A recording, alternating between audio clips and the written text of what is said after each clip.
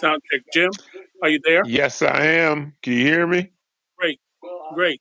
Thanks. Dr. Kemp, are you there?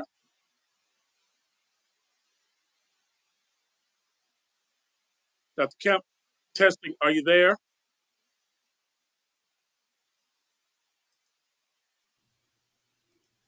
All right, testing. Bernard, are you there? All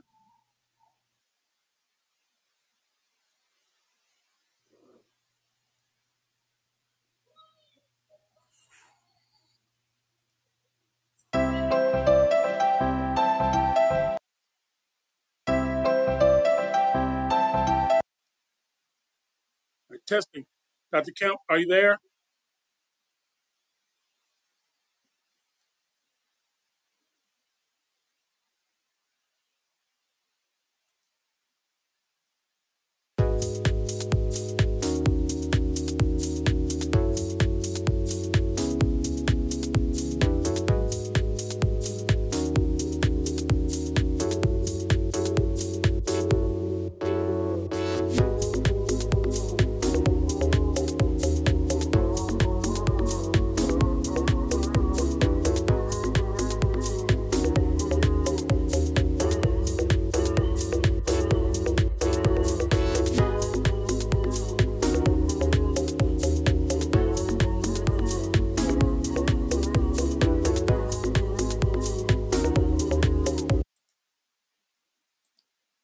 Dr. Kemp, sound check. Are you there?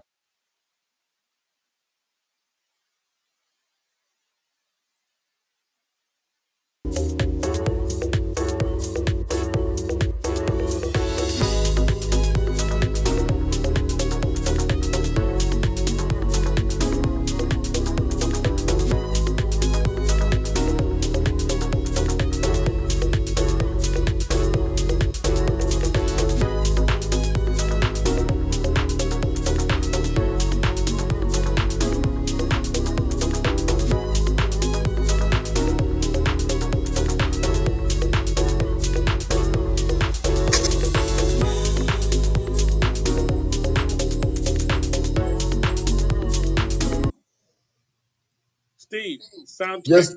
Hey, brother. All right, good. All right, stay right there. I'm going to meet you. We're ready to go in a few.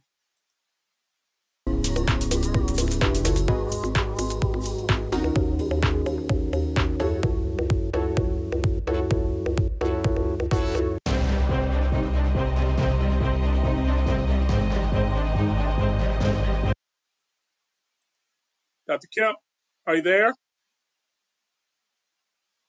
Marlo, sound check. Testing. Are you there?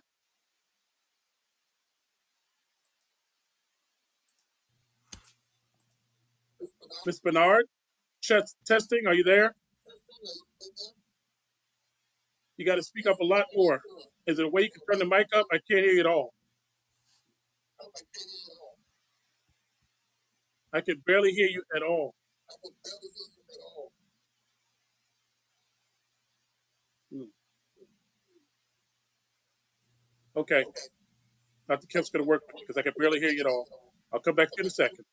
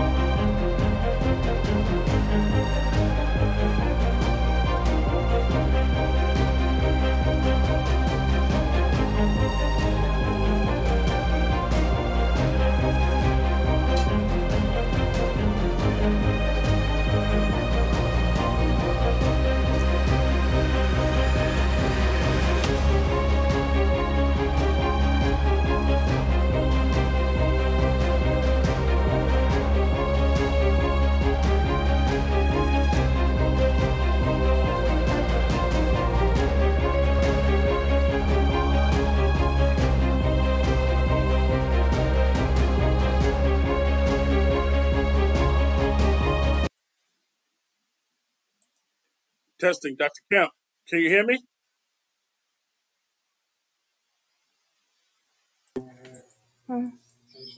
Testing, Miss Bernard. Can you hear me?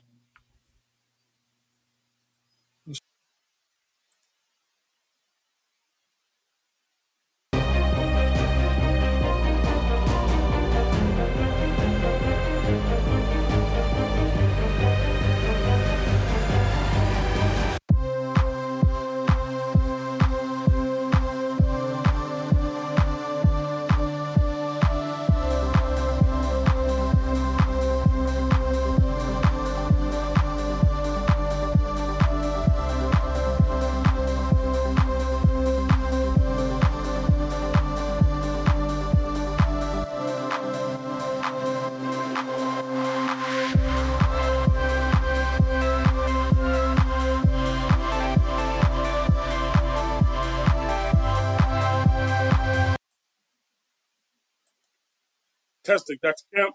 Testing.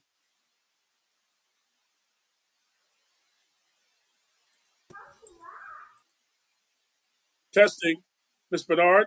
Testing. Sound check.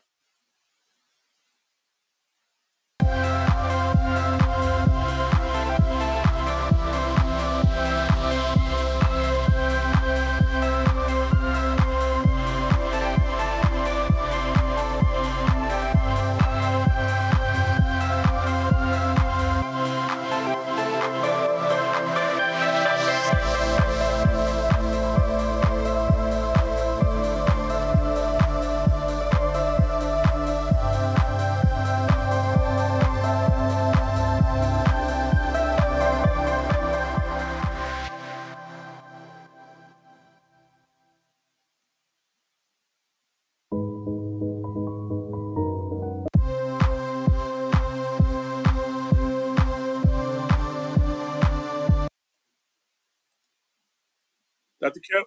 Sound check. Are you there?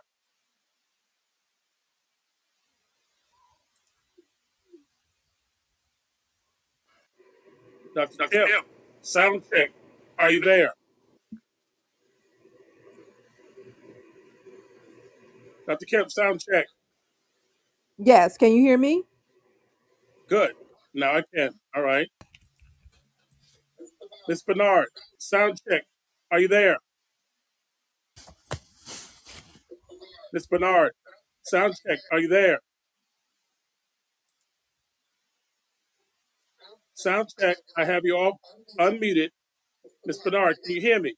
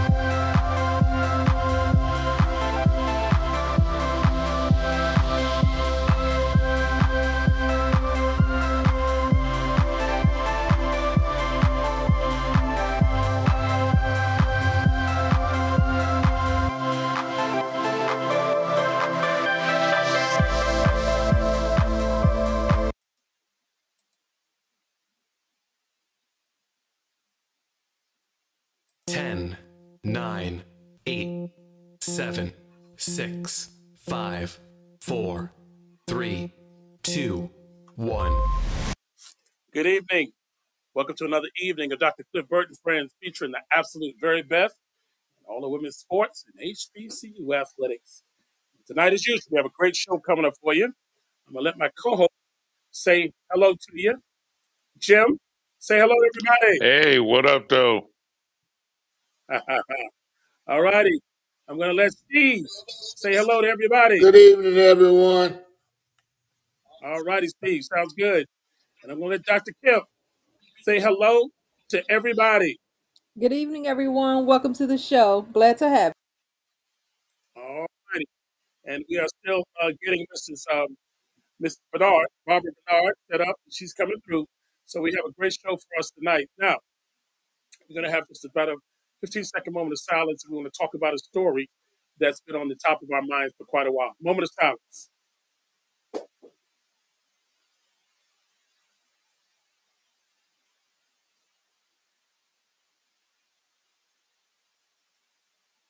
All righty. Now, we're going to start out with a follow up story tonight. Uh, we began this year in January with a tragic story. People remember a young man in Memphis, Tennessee. His name was Tyree Nichols. The young man was beaten to death by 5 policemen, all African American, Tyrese and the policemen. And we wanted to follow up this story just to see what was going on. Initially, and many have seen the video, all the policemen pleaded not guilty to state and federal charges. But recently, just a week or so ago, one of the policemen, Mr. Mills, has agreed to cooperate with state and federal investigations. He pleaded guilty, and he began to explain exactly what has gone on or went on that night. And the Nichols family, his mother, is agreeing with the plea deal with the feds. These are Fed charges that he should get 15 years. All their trial was supposed to begin this upcoming August. And so this is the big turn of events, not just for him, but for the other officers involved. James, give me your thoughts on this case thus far. It's just a sad tale of respect and abuse by the police, where this young man was beaten for no apparent reason and is dead now. It's just tragic all around. Mm-hmm, Again, African American policemen doing this to him. mm-hmm, mm-hmm. All right. Dr. Kim, give me your thoughts. As Jim said, I think it's really tragic, and I am just really glad at this point that at least somebody is taking some accountability for their actions, and hopefully it'll bring a very, very, very small piece of closure to the family. Mm-hmm. We'll see what happens. Yeah. Well, I know it's going to put extreme pressure on the other 4 policemen now that this one is pleaded guilty and is cooperating fully. I also want to ask Coach Wright his opinion. Steve Wright, what's your opinion on this case that rocked all of us in January to begin this year? It to piggyback off what Jim and Marlo said, it's sad that we watched this man be beaten to death on TV. And his mother, I know he's grown, but that's still her child. Imagine her having to watch her son just be beaten like that and die as a result. And they're all guilty. I mean, it's they they're all guilty. And I don't know I know you have lawyers and, somebody's got to, hey, we got to do, no, you're guilty. Got you on film. So it's just sad all the way around. Black on black is sad. Mhm. In the city where the dreamer was killed, but also fought for justice so that they could wear those uniforms and we could get black policemen on the force. And we have this, but we're going to stay on top of this story. We had a whole show, or at least 30 minutes dedicated when it first happened. And we just want to keep everybody up to date. We'll keep praying for the Nichols family and also the families of those policemen who have already been affected as well, who their wives and their sons and their daughters, they're all innocent but marred for life just as much. So we will stay on top of this story. Okay? All righty. Let's go to the top. We have a new month. And yes, we have a woman of the month. And she is considerably the best female basketball player to ever play, even though she didn't play in the NBA. Her name, Cheryl Miller. Oh, yeah. Cheryl Miller, born in Riverside, California, January 3rd, 1964, 6'2", 180 pounds. Went to Riverside Polytech High School and USC. She plays small forward. And yes, she's done it all. She's been a coach, assistant coach, and a panelist. But what we remember most, she's a two-time NCAA champion in 1983-84, three-time Naismith Player of the Year from 84, 85, and 86, two-time Honda Sports Awards for 1984 and 85, and number 31 was retired by the USC Trojans on her behalf when she left there. She's also been inducted into the Basketball Hall of Fame as a player, the Women's Basketball Hall of Fame, the FIBA Hall of Fame, and yes, she's accomplished so much internationally as well. She won a gold medal for us in the 1984 Olympic Games in basketball, the Pan American Games 1983 in Caracas, a gold medal, the Goodwill Games in Moscow 86, a gold medal, FIBA World Championship for Women in Rio de Janeiro 1983 silver, 1986 in Moscow FIBA Games. She won the gold, and yes, the Jones Cup in 1984 in Japan. She won the gold medal. All righty, I'm coming to you first, Dr. Kemp. Sure. Miller, tell us about it. Cheryl Miller, what a giant. Mhm. She was definitely one of the ladies who I remember growing up watching and was the reason why I was interested in basketball. And I just loved her because she was just such an amazing and awesome player. To me, she is even better than her brother, Reggie Miller. Um, she definitely set the standard for women basketball players. Yeah. Uh-huh. Amazing. Jim? Well, one thing I remember about her, and I just saw this week, where she was going to the game and didn't know how she was going to do. The game she scored 105 points in high school, and they came back and picked Reggie up and asked Reggie how he did. I had 30 points. I had a good game. How'd you do? And then she said she had 105 points, and Reggie almost fell out. Yeah, yeah. Steve? Hey, Jim just stole my story. I was gonna tell that story. Yeah, they picked up Reggie, and Reggie was excited. Then found out his sister had scored 105. She Yeah, was the she was the best woman basketball player I've ever seen. I just wish that they had the WNBA back when she was playing because she was something else. She was a special talent. yeah, But you know how things are. But you come around a little too late. But she was the best. yeah. We, we're going to get a chance to follow her and go into depth all this month. Her college career, her broadcasting career, her international career, all in detail. But we are so glad to have her. We're coming upon our first year anniversary with the show. So it's about 12th or 13th woman. And you're right, Cheryl Miller, y'all. Cheryl Miller. Okay. Now, we want to talk about our Women Executive of the Week. This is a unique lady, Sally Bergerson. Let's remember this name, Sally Bergerson. She's kind of quiet, and she stepped into the world of running. And she said that the women didn't have the brand of their own, shoes of their own, apparel of their own, and identity of their own, somewhere around 2014. So Ms. Bergerson developed the brand called Osell, Oissell.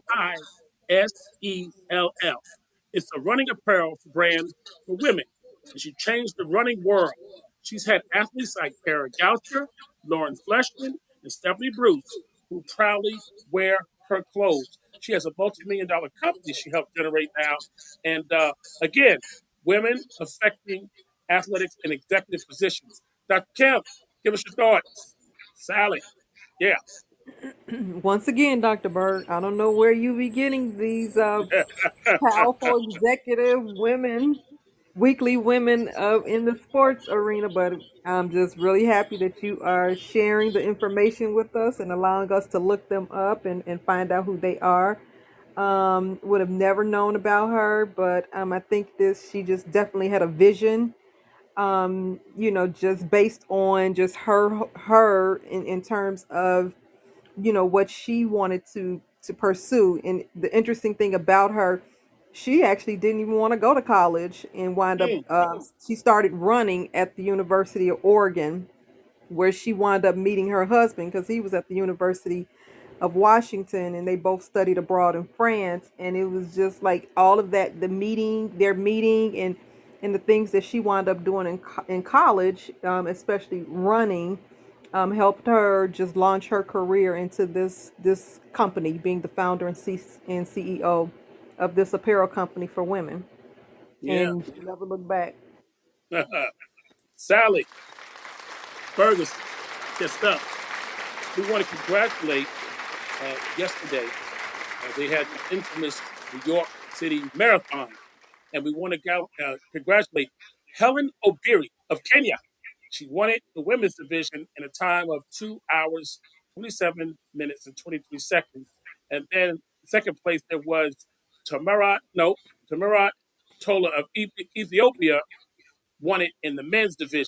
Okay, so Africa is still dominating the marathons, and I don't know how, but they win it. She also in the women's division won the Boston Marathon.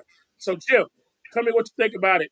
The Kenyans, Ethiopians still dominating. What do you think about it? There's nothing to say. They pretty much own the long distance running, Olympics, marathons all over the world. And I want to say it's because they train above altitude, and that helps them in Kenya and Ethiopia. But they have just had a great run of dominant long distance runners, Yeah, marathon runners. yeah. Let's give it up. Kenya, Ethiopia, New York City Marathon winners. Now, as we promised, we keep up with volleyball because it seems to come and go very quickly. And today, the Gulf Coast Athletic Conference crowned their champion, and they are none other than Talladega. Talladega won the championship. They defeated Fisk straight sets, 3-0. Uh, Fisk did very well. Uh, Let me just go through both teams. This is the first year of Coach Jessica Endley for Fisk.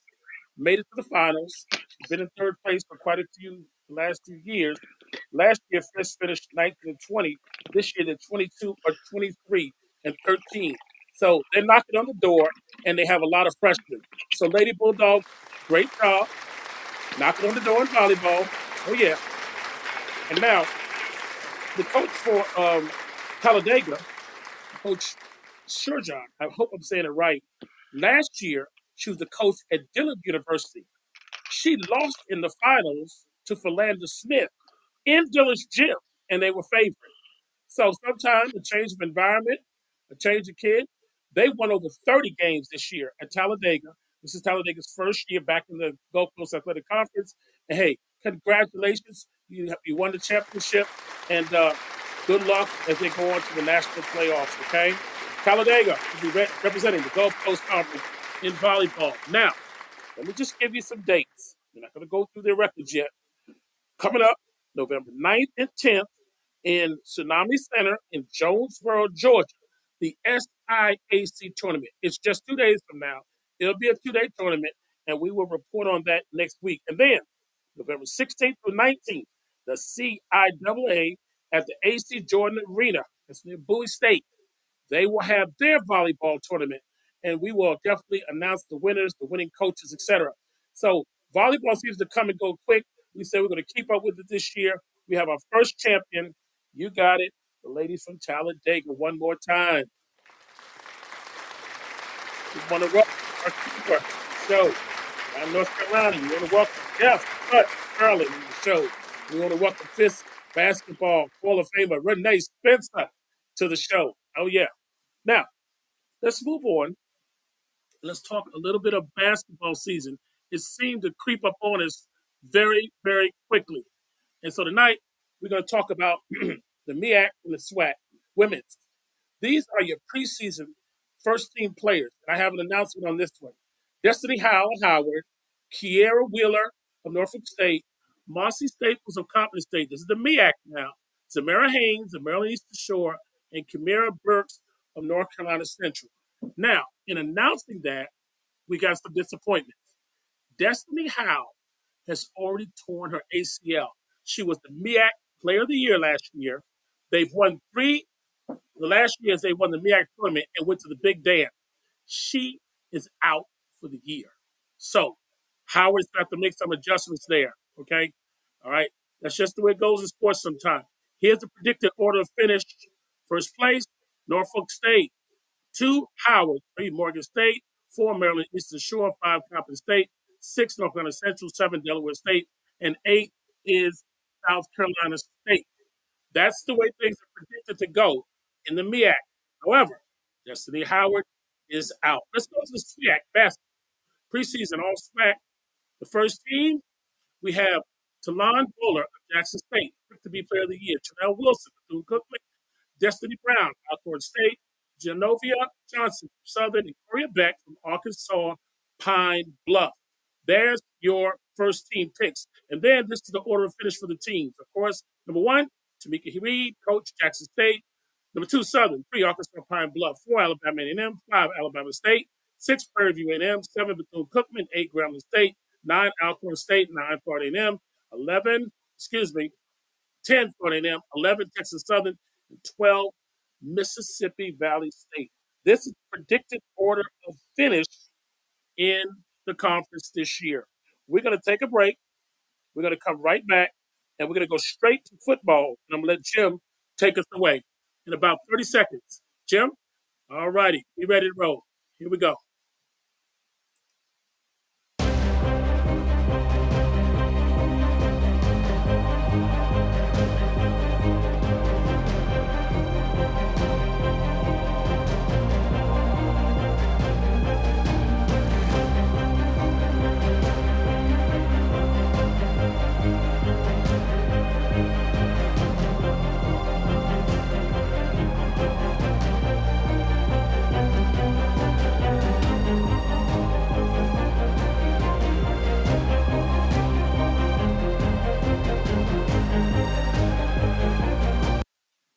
All right, Jim, before you go, so a quick check. Miss Barbara Bernard, are you there? Can you hear us?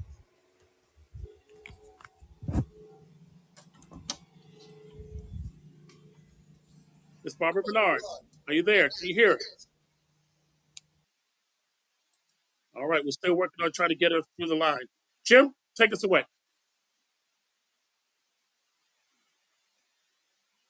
Number one defending champion LSU yesterday in the first game of the year. That's the first time a number one seed in basketball, a number one overall team in basketball has ever lost their first game. So, shout out to Colorado, and Dion's daughter plays on the team. I don't know how much she played, but Shalomi plays on the Colorado team now. Now, switching up to football, North Carolina Central is at the top of the MEAC with a 3-0 conference record, followed by Howard and South Carolina and Morgan State all at 2-1. Norfolk State and Delaware are both 0-3 in the conference for football. Going to the SWAC, we got some clarity in the SWAC. Florida A&M is already going to the championship game, followed by Jackson State and Alabama State. Alabama A&M and Bethune-Cookman and Mississippi Valley State bring up the rear in the East. In the West, Alcorn right now is 5-1, followed by Southern and Prairie View at 4-2. Grambling is at 3-3, Texas Southern 1-5, and Arkansas Pine Bluff is 0-6. Now in our rankings,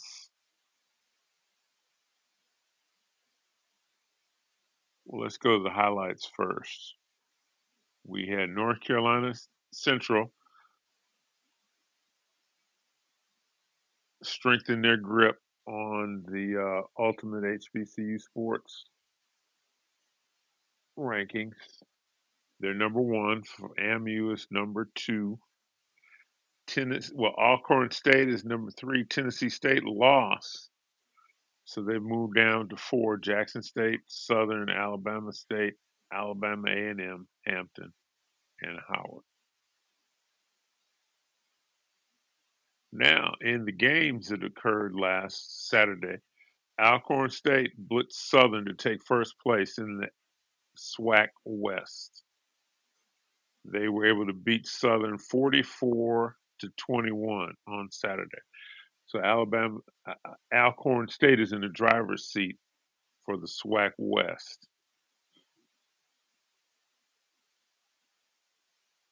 FAMU is still unbeaten in the SWAC with a win at Alabama State, 42-28. Virginia Union beat Virginia State, so they're going to be playing for the CIAA North title to play in the conference championship against the winner of the South.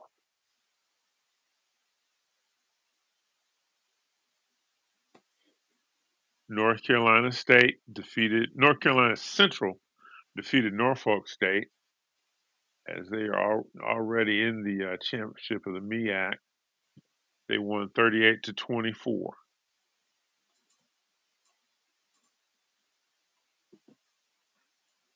Tennessee State, which was riding high, went to play at Charleston Southern and lost by 14, 35-21.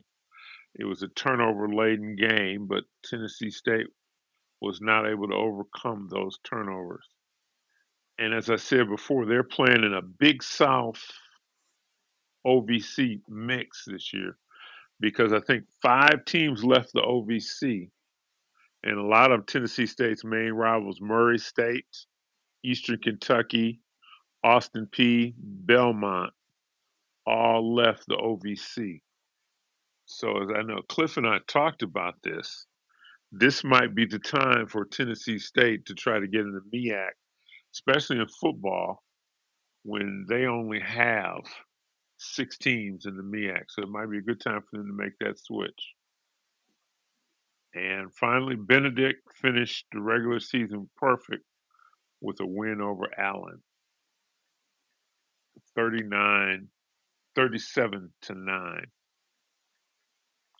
Now, in other news, Morehouse defeated Clark. Both teams were winless in the battle of the AUC, Atlanta University, where they both are in that area. Morehouse fired their coach, I see, after 8 months in the position after he won the game. So, and Atlanta, and now Clark had already fired their coach. So, stay tuned for this. The college football CFP poll just came out, and it has no change in the top 4 with Ohio State, Georgia, Michigan, then Florida State, and you've got Oregon, you got Washington and Oregon in the top 6. So we have 2 games with teams in the top 4 that are playing top 10 rivals. Georgia plays Ole Miss, which is the number 9th ranked team, and Michigan plays Penn State, which is the 10th ranked team. Now, on to the NFL. First thing I want to announce is that the Las Vegas Raiders, after losing to the Detroit Lions on the way back home, fired their head coach and their general manager. Now, you guys from New York might know the head coach, Antonio Pierce. Mm. And interestingly enough, when they were talking about, they had a team-only meeting, and Antonio Pierce, who played for the Giants when they beat the previously undefeated New England Patriots, said they all had to have a belief and faith that they would win that game in the Super Bowl. Now, Josh McDaniel, the former coach, went to him and said, "Don't ever talk bad about the Patriots again." And like I said, he was fired. It's sad that you have a lot of these coaches that he started out under Belichick. Matt Patricia's the same way, and they try to be Belichick. and the Mm-hmm. players smell that and they're phony, and they never amount to much. And it's doubly sad in McDaniel's case because he was the coach of the Denver Broncos, had that same problem, went back to Belichick, and it seems like he did not change.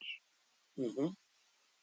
Now, on to that favorite league, the NFL. And we see that the games this week, you know, start out with the Steelers and the Titans playing on Thursday night. Mm-hmm. The Steelers won that game to go to 5-3, 16-20. Then we go over to Germany, where the Chiefs and the Dolphins played, and the Chiefs were able to prevail 21-14. Dolphins have had an explosive offense, but the three teams they played that are over 500, they've lost all three. Mm-hmm. Vikings beat the Falcons, and the Vikings had a quarterback, Joshua Dobbs, who got to the team, was traded on the trade deadline on Tuesday. Didn't know a lot of the players. The starting quarterback got knocked out, so Dobbs had to come in and threw three touchdown passes. And the owner had to introduce himself to him after the game Mm-hmm. because he really didn't know anybody. The Cardinals lost to the Browns 27-0. Now, the Cardinals news, Kyler Murray has been activated, so he probably will play some on Sunday. The Commanders were able to beat the Patriots 20-17. The Saints defeated the Bears 17-14. Ravens swamped Seattle 37-3. Mm-hmm. Lamar Jackson is 18-1 against NFC teams, Mm-hmm. only losing, I believe, to the Giants. Okay. Now, the Buccaneers lost to the Texans 39-37. CJ Stroud had a rookie record, 470 yards passing and 5 TDs, throwing his last touchdown pass with about 6 seconds left in that game to defeat the Buccaneers. Mm-hmm. Colts beat the Panthers 27-13. Giants lost to the Raiders 30-6. And there was a whole different mood in the clubhouse by the Raiders after they won that game under interim head coach Antonio Pierce. And the Giants also lost, it seems like, their quarterback for the rest of the year, Daniel Jones. Okay. Renee's Cowboys played an excellent game, but just could not punch it in at the end against the Eagles and lost 23-28. Mm-hmm. And on Monday night, last night, the Bills lost to the Bengals 18-24. Mm-hmm. Now, my top five for the NFL are going to be, you've got the two teams played in the Super Bowl, which are Philadelphia and Kansas City, are 1-2, with Philadelphia going in one. Baltimore Ravens, who have come on and won 5 straight, at number 3. Number 4, I have the Lions at 6-2, and number 5, I have Jacksonville at 6-2. All That righty. is my top 5. All righty. Thanks so much, Jim. Thanks so much, Jim. I'm going to have sound check. We've been having a little trouble getting Miss Bernard through. I'm going to try one more time. Miss Bernard, are you there? Can you hear us? I still have technical difficulty. Steve, let's go. Keep us up to par. Basketball. I think it was November the 2nd, I'm not sure. Walter Davis died. Walter Pearl Davis, um, out of Pinesville, North Carolina. Of course, he went to the University of North Carolina, and When he was in high school, he won 3 state titles. He spent 1 year at a prep school, then went to North Carolina, and the rest is history. They called him Sweet D in Yeah. North Carolina, and when he got to Phoenix, who drafted him fifth, uh, he became known as the Greyhound. Yeah. He's also the uncle of Hubert Davis, the current North Carolina coach. He was 69 years old. He's the Phoenix Suns all-time leading scorer. He was a 1976 Olympic gold medalist. He played for the Suns from 1977 to 1988. Then he spent 2 years with the Nuggets from 88 to 91. Then he spent a year with the Trailblazers from 91 to 92, and then he retired. He was a 6-time NBA All-Star, 2-time NBA second team, Rookie of the Year. Of course, he was all rookie team. His number 6 was retired by Phoenix. He scored 19,521 points in his career, which gave him a career average of 18.9 a game. He had 3,878 assists, Yes, sir. 1,280 steals, Yeah. and he ended up being a broad transfer for the Nuggets and the Wizards. He'll be sorely missed. Yeah. We Steve, also, yeah, go ahead. Keep going. Keep going. we also lost Robert Montgomery Knight, Bobby Knight, known as the General. You gonna have to cut me off, Cliff, because this is hey, Keep going. Keep going. I got time. He ended his career with 902 wins, and at the time of his retirement, that was number one. But he was surpassed by one of his proteges, Coach Mike Krzyzewski. Right now, he stands at 6 all-time in wins. He was a National Coach of the Year in 75, 76, 87, 89. He played his college ball at Ohio State, where he played forward, and they won a national championship when he was playing. He coached at Army from 65 to 71, where he coached Krzyzewski, excuse me. And then he went to Indiana from 71 to 2000. He went to Texas Tech from 2001 to 2008, where he retired. Uh, he won 3 national championships at Indiana: 1976, 1981, 1987. That 1976 team was undefeated. Yeah. Uh, in that 1981 team, he had Isaiah Thomas. Yes, That sir. 1987 team, he had the smart kid that hit the Keep smart. baseline jump shot to get it. Yes, Key Smart, thank you. Uh, he was the master of the motion offense. He got a lot out of the motion offense. It was hard to stop. You're going to have a long night if you played a man to man. His teams also played great defense. Then you have the controversies throughout his life, the Sure. chair throwing incidents. Uh, he had incidents where he headbutted a kid, he choked a kid. One kid wrote a book about him, and he he detailed things where he uh, he would actually grab kids by the testicles, Oh boy. and he was one of them. He had an argument with a wrestling coach. Told him to get out of the gym, and the wrestling coach came and pinned him to the wall, so they had to get him off of it. He had a incident where he actually smacked Joe B. Hall in the back of the head, Hmm. and Joe B. said he was humiliated by it.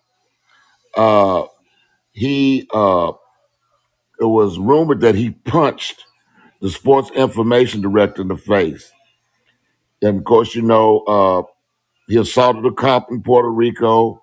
Of course, he threw the chair across across the floor. It's just he was a colorful guy, but he had a lot of anger issues. He Yeah. he wasn't a fan of John Wooden, And the reason he wasn't a fan of John Wooden is because of Sam Gilbert, who was the biggest booster in the history of college athletics. And he made a Wooden made a statement tonight saying, "I just can't get Sam Gilbert away from my program." And Knight's response was, "Why not?" He did Yes, not. He did not yeah, respect him at all. But I also said years ago, and I said, if you switch places and you give Bobby Knight Dean Smith's talent, Knight would have passed Wooden if he didn't run him off. mm, He would have passed Wooden because the man could coach. He just good coach. he just had issues, and I think the last straw was when he grabbed a kid on the campus by the arm, and because the kid disrespected him, called him and said, "Hey, Knight," and he didn't like that. He said, "You either call me Coach Knight or Mister Knight." Yeah, And Steve, so, let, yeah, let me ask you this. One of the things that Coach Knight and all of his controversies that people we don't mention enough, though, he graduated a very high percentage of his players. In spite of his antics and everything else, we got to give him some credit for that. And that was a as you say, he's priority. great. Yeah, yeah. And I remember, I'll never forget the kid Landon Turner who played for him, who got in a wheelchair. He had Yeah, an accident. paralyzed, Remember him? car wreck. Yep, Yeah. car And wreck. so Landis came back to campus and asked Coach, "Well, I'm crippled." And Coach told him he better get his what to class because now you really got to graduate. And that kid graduated. And so Yeah, there's two sides to him. And his players often talk about both sides to him. And many yeah, still appreciative that they played for him. Others couldn't take it, but some right. could. So, you know, He that's uh, it. he had a lot of good qualities because he demanded that you're going to come in, you're going to go to class, you're going to graduate, and we're going to win. Yeah, He had that. He kind of like the great Don Meyer. He had a care about the kids as people. Now he didn't treat them all right, but there was an anger problem. But I think the good that he did, his players revere him. yeah. They revere him, and I think he had dementia near the end here, and but they did get him back on campus last And give year. them up. Mhm. Yeah, to celebrate with the '81 basketball team. But the guy that wrote the book was a former player named Todd Jadlow, and he punching kids and all that stuff.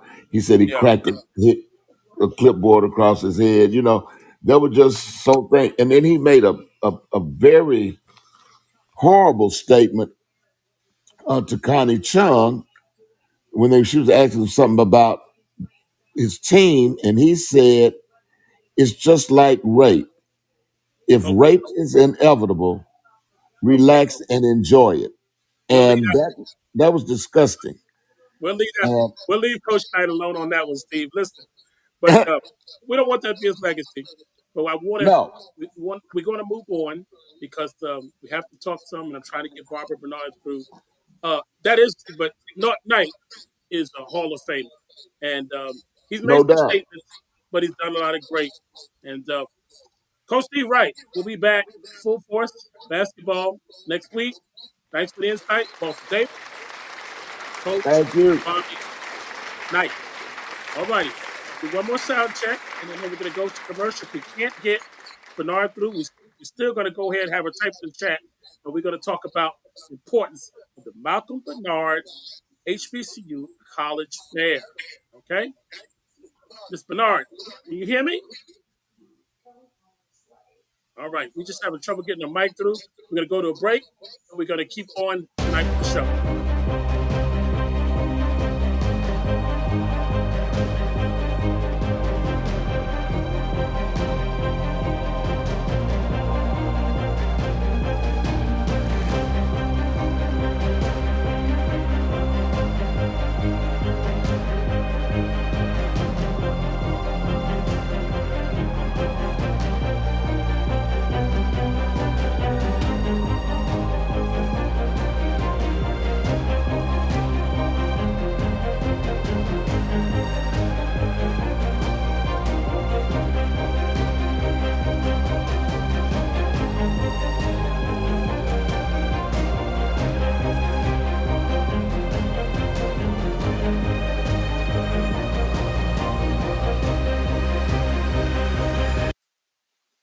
All right. Welcome back, Dr. Cliff Burt and friends, featuring the absolute very best in all of women's sports and HBCU athletics. And yes, we are now heard on over 17 apps. We also heard and have been downloaded in over 9 different countries. And we're coming upon our first anniversary. Dr. Cliff Burt and friends, we couldn't do it without you. We want you to continue to spread the word. Now, we have her in the studio tonight. We're having technical difficulty, but let me tell you about this legendary woman, Mrs. Barbara Bernard. Barbara Bernard, and married to the late Malcolm Bernard, had a vision in 1999. And they had a vision to start a college fair up here in the Northeast area, Jersey, New York, and Philadelphia. They wanted young people to learn about HBCUs and the opportunities that they give. So the Malcolm Bernard Historically Black Colleges and Universities Fair is a nonprofit volunteer organization that partners with community and state agencies to introduce a multitude of students eager to learn about higher education opportunities. The college admissions representatives from the campuses of historically black colleges and universities throughout New Jersey, New York, Philadelphia. Since 1999, this organization, which was founded, listen to this, y'all, has partnered with community groups and state agencies to introduce nearly 200,000 diverse students to historically black colleges and universities and to help the students reach their higher educational goals. In 2019, Dr. Bernard Career, a college prep program, was initiated to create greater access to colleges for diverse, underserved students. This program emphasized financial literacy, college search, career exploration, application process, and life skills. And she said that they achieved this by having college readiness workshops, forums, and activities designed to increase the level of understanding to pursue a college degree for students, parents, and guardians. We strive to have participants apply to colleges, she says, get accepted, and graduate with a minimal amount of student debt. Ladies and gentlemen, we can't get it through, but we sure gonna give her a hand. None other than Mrs. Bernard. Barbara Bernard, the executive director of the Malcolm Bernard HBCU College Fair. Anybody, and I'm going to start with you, James. And Miss Bernard, you can please type in the chat, and so can our listeners. But just tell us what an HBCU means to you. We're going to come to you in a second. Let me say a few more. November 7th, 11th through 17th, here in Philadelphia, New York, New Jersey. We'll be having a college fair on each of those days. And for students, www.hbcu-cfnj.com. It's also on our screen here. Please spread the word. Each fair, each year, reaches about 12,000 students, y'all. And we want our young people to know the opportunities in front of them. And they need to come dressed. They need to come with the transcripts. They're accepting young folks on the spot. This is a big decision, y'all. Jim, tell us what HBCU has meant, and means to you. And anybody else can type in the chat. HBCUs, Jim. Well, HBCU is like well, Fisk. I can only speak for that. It's like a big family.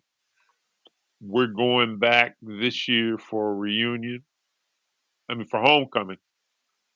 And unfortunately, we're mourning the passing of one of our brothers. But we still get together each year and have a good time. And I think that's something that is different than the PWI. When you have an HBCU, it's that family atmosphere. Absolutely. Absolutely. And one of the reasons we're so excited, thank you, Jim, about this fair, uh, Mrs. Bernard and her vision and her husband's vision, I guess if they started in 1999, the amount of students who are already, okay, doctors and lawyers and teachers, she's produced so many that who started out at her fairs, huh?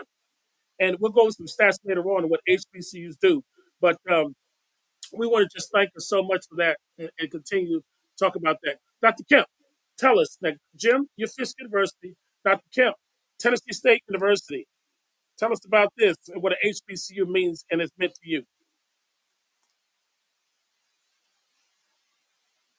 Dr. Kemp,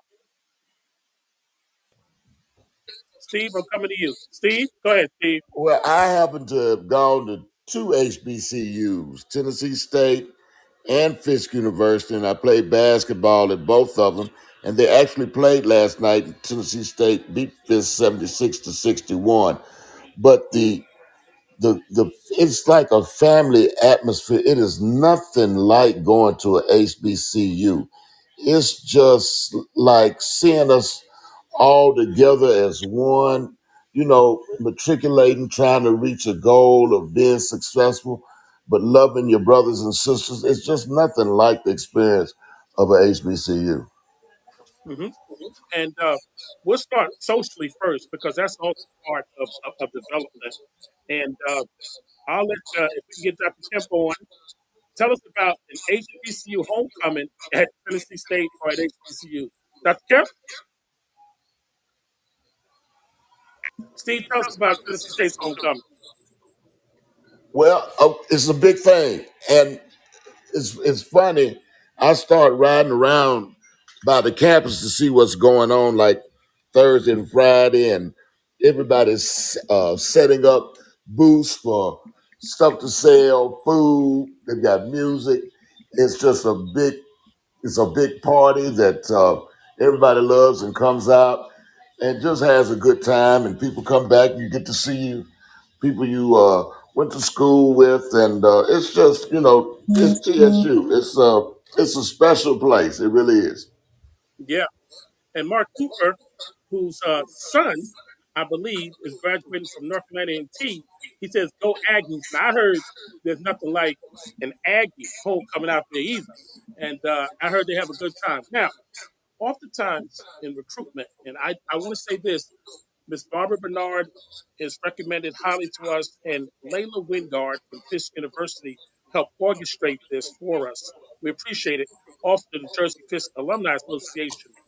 But when we go out and recruit, you'll hear students say, I don't know if I should go to the HBCU. I don't know if the education is good enough. Well, let's go through the numbers. According to according to UNCF stats, it states that though HBCUs make up only 3% of the country's colleges and universities, they enroll 10% of all African American students and produce almost 20% of all African American graduates. HBCUs actively work to address the financial obstacles that students face. In fact, on the average, the cost of attendance at an HBCU is 28% less than attending a comparable non HBCU. Most of our students say they report feeling financially secure during college, as opposed to 29% of Black students at other schools. Dr. Kemp, are you there now? Hi, Dr. Bird. I'm here. Yes. All righty. So it talks about the financial security of our students at our schools. In essence, let's just be honest, 60 to 70% of our students come to HBCUs needing financial aid. Okay. And they're all kind of payment plans on top of payment plans. Huh? But an HBCU will go to the ultimate left to make sure that the students have the optimal chance to get through if they're a good student and working and not let finances keep you from graduating. Can I get a witness? Dr. Kemp, tell me what you You have a witness. Amen. I'm in the amen corner. have. Most uh, definitely. yeah. Tell us about your experience at the Tennessee State University. It offered you a tremendous foundation. And then tell us one of the things that they say students, does an HBCU degree prepare you for the next level? So tell them what your Fisk University, Tennessee State University degree has done for you. Well, I remember just coming from Illinois, from Chicago to Tennessee, going to school there. And like you said, not first time away from school and, not knowing a lot of people, but, you definitely had the support. There was a Chicago club. So once you got there, it was so many different clubs and students that was actually from your hometown, which you didn't know until you got there. And then, like you said, just the school itself afforded you, they made sure that even if you had financial issues, they made sure that you was giving work study to just help provide the finances. They made sure that they weren't going to get you there, get you there to turn you around and send you back home. They did definitely did everything that they could to make sure that you stayed there, supported you, and you actually made it through and graduated, during the times that you were supposed to graduate if you did your part. Absolutely. Just having that foundation and just having long life friendships to this day, it has definitely afforded me to, be able to just do a lot of things that I never thought that I would be able to do. I graduated out of biology.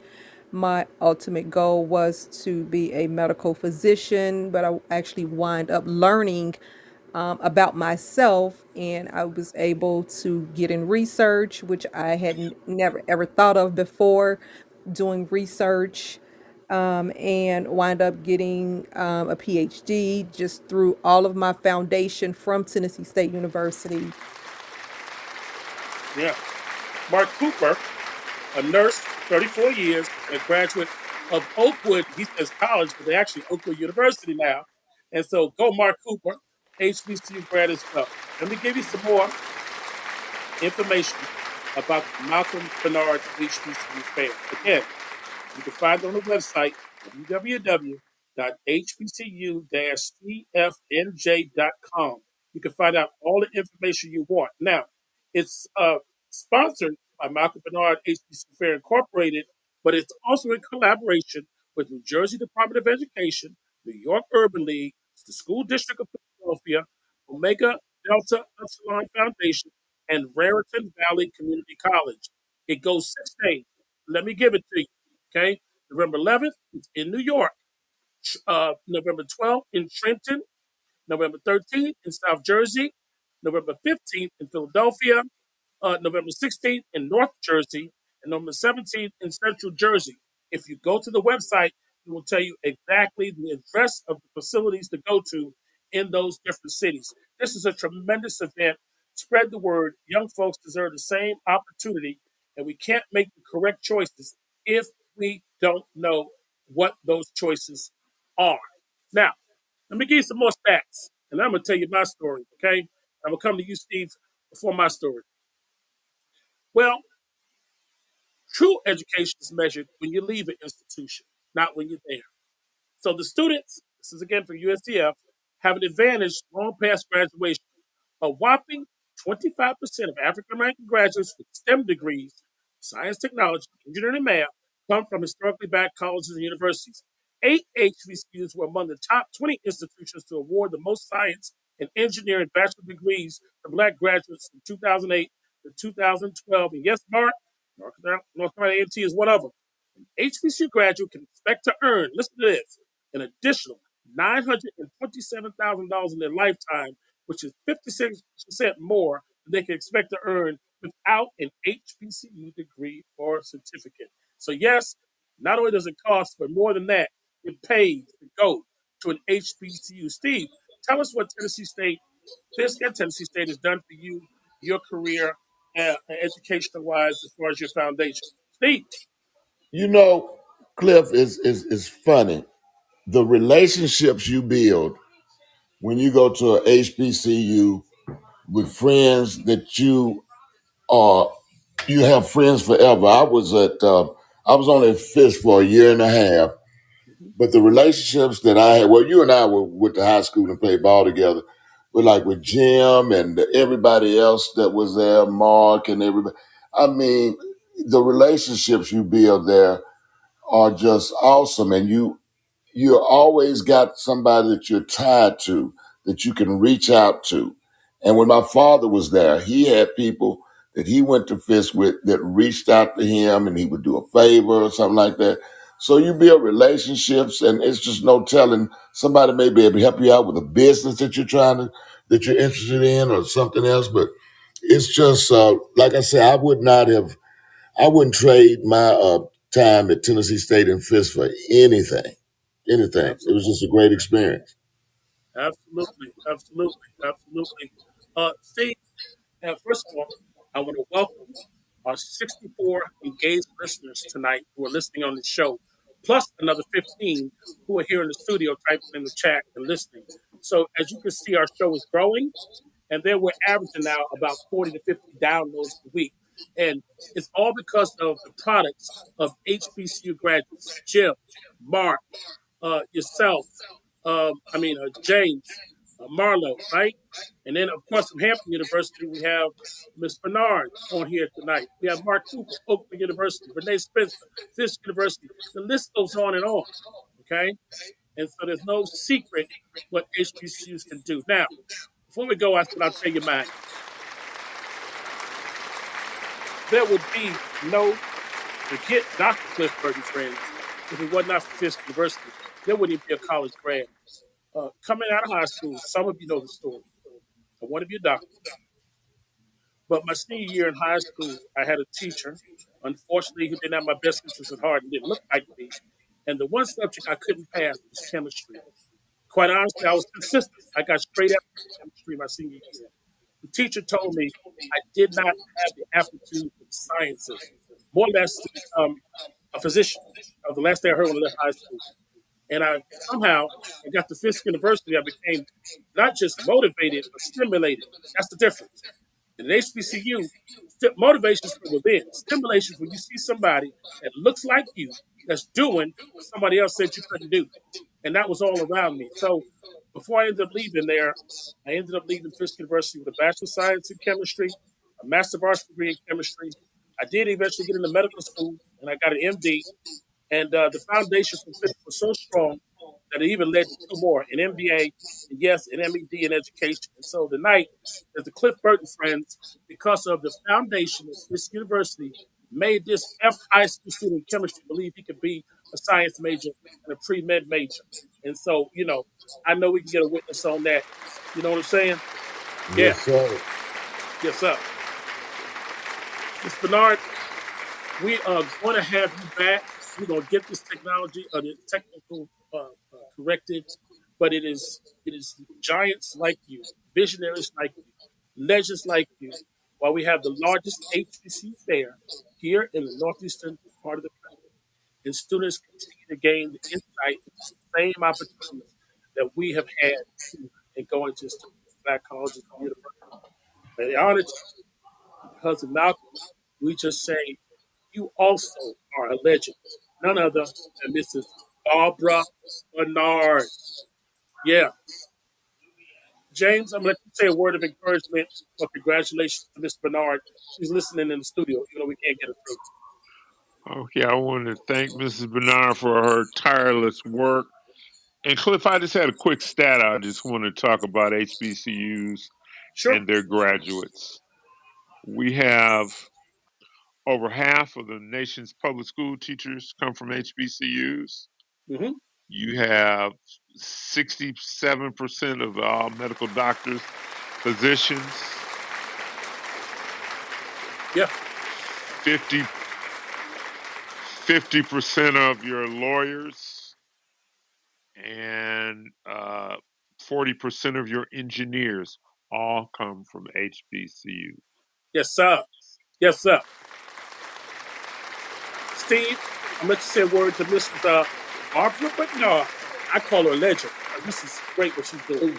She is a legend, and it's great. I'm glad you do this, Cliff, because we need to know about people like Dr. Bernard who are doing things. We need to see this. Our kids need to see this, and they can strive for something. Somebody that looks like us, that has done it, and it's a pattern. And if you can be consistent, and let me say one thing about HBCUs: Sure. Sure. they see the person. You're not just a number. They see the person. They want you to excel. That's how your professors are at HBCUs. And they go the extra mile. And it's just the biggest benefit is that they see you. Hmm. Yeah. All the way, all the way, at least to the vice presidency right now, huh? Dr. Kemp, word from Mrs. Barbara Bernard, founder, executive director, Malcolm Bernard HBCU Fair. Mrs. Bernard, sorry that you weren't able to get in on this side with us, but of course, we would definitely have you back on. Thank you so much for all that you do, have done, and will continue to do to help our young minds, shape the young minds of those that's coming behind us to at least know about HBCUs and actually be able to attend our great universities and colleges that we have out there. You are definitely a legend. We greatly appreciate you and everything that you are doing, and we look forward to definitely having you back on the show with us so we can definitely talk to you in person. Yes, yes, yes. Before I go, Mark Cooper from Oakwood University says he met his wife 32 years at an HBCU. Awesome. Boy, how many marriages have HBCUs brought together, huh? Miss Bernard, Mhm. I can't say thank you enough. I know our audience, not just here in the studio, now knows what you're doing, but also our show that's heard in every country. Podbean is heard in every country. And we want them to know the great things about you. You are a legend. We are honored to have you on the show. Um, and I want to have you back to hear your voice. I know we talked on the phone, but thank you for the vision, along with your husband, late Malcolm Bernard. Ladies and gentlemen, one more time, Mrs. Barbara Bernard. We're moving into basketball season. And as you know, we've been having some of our guests on. Many basketball coaches are coming. We're trying to get commissioners on our show pretty soon. And we're just going to keep going. We hit our anniversary this month around November 29th. Thanks to you, right now, we've had 1,047 downloads of our show. We were hoping to get to 500 in a year, but you guys have made this thing happen. Dr. Cliff Burton's friends is going to keep bringing it to you, keep spreading the word, and we will get everybody back in 168 hours from now. Thank you so much, everybody. Thank you, Miss Barbara Bernard. Thank you.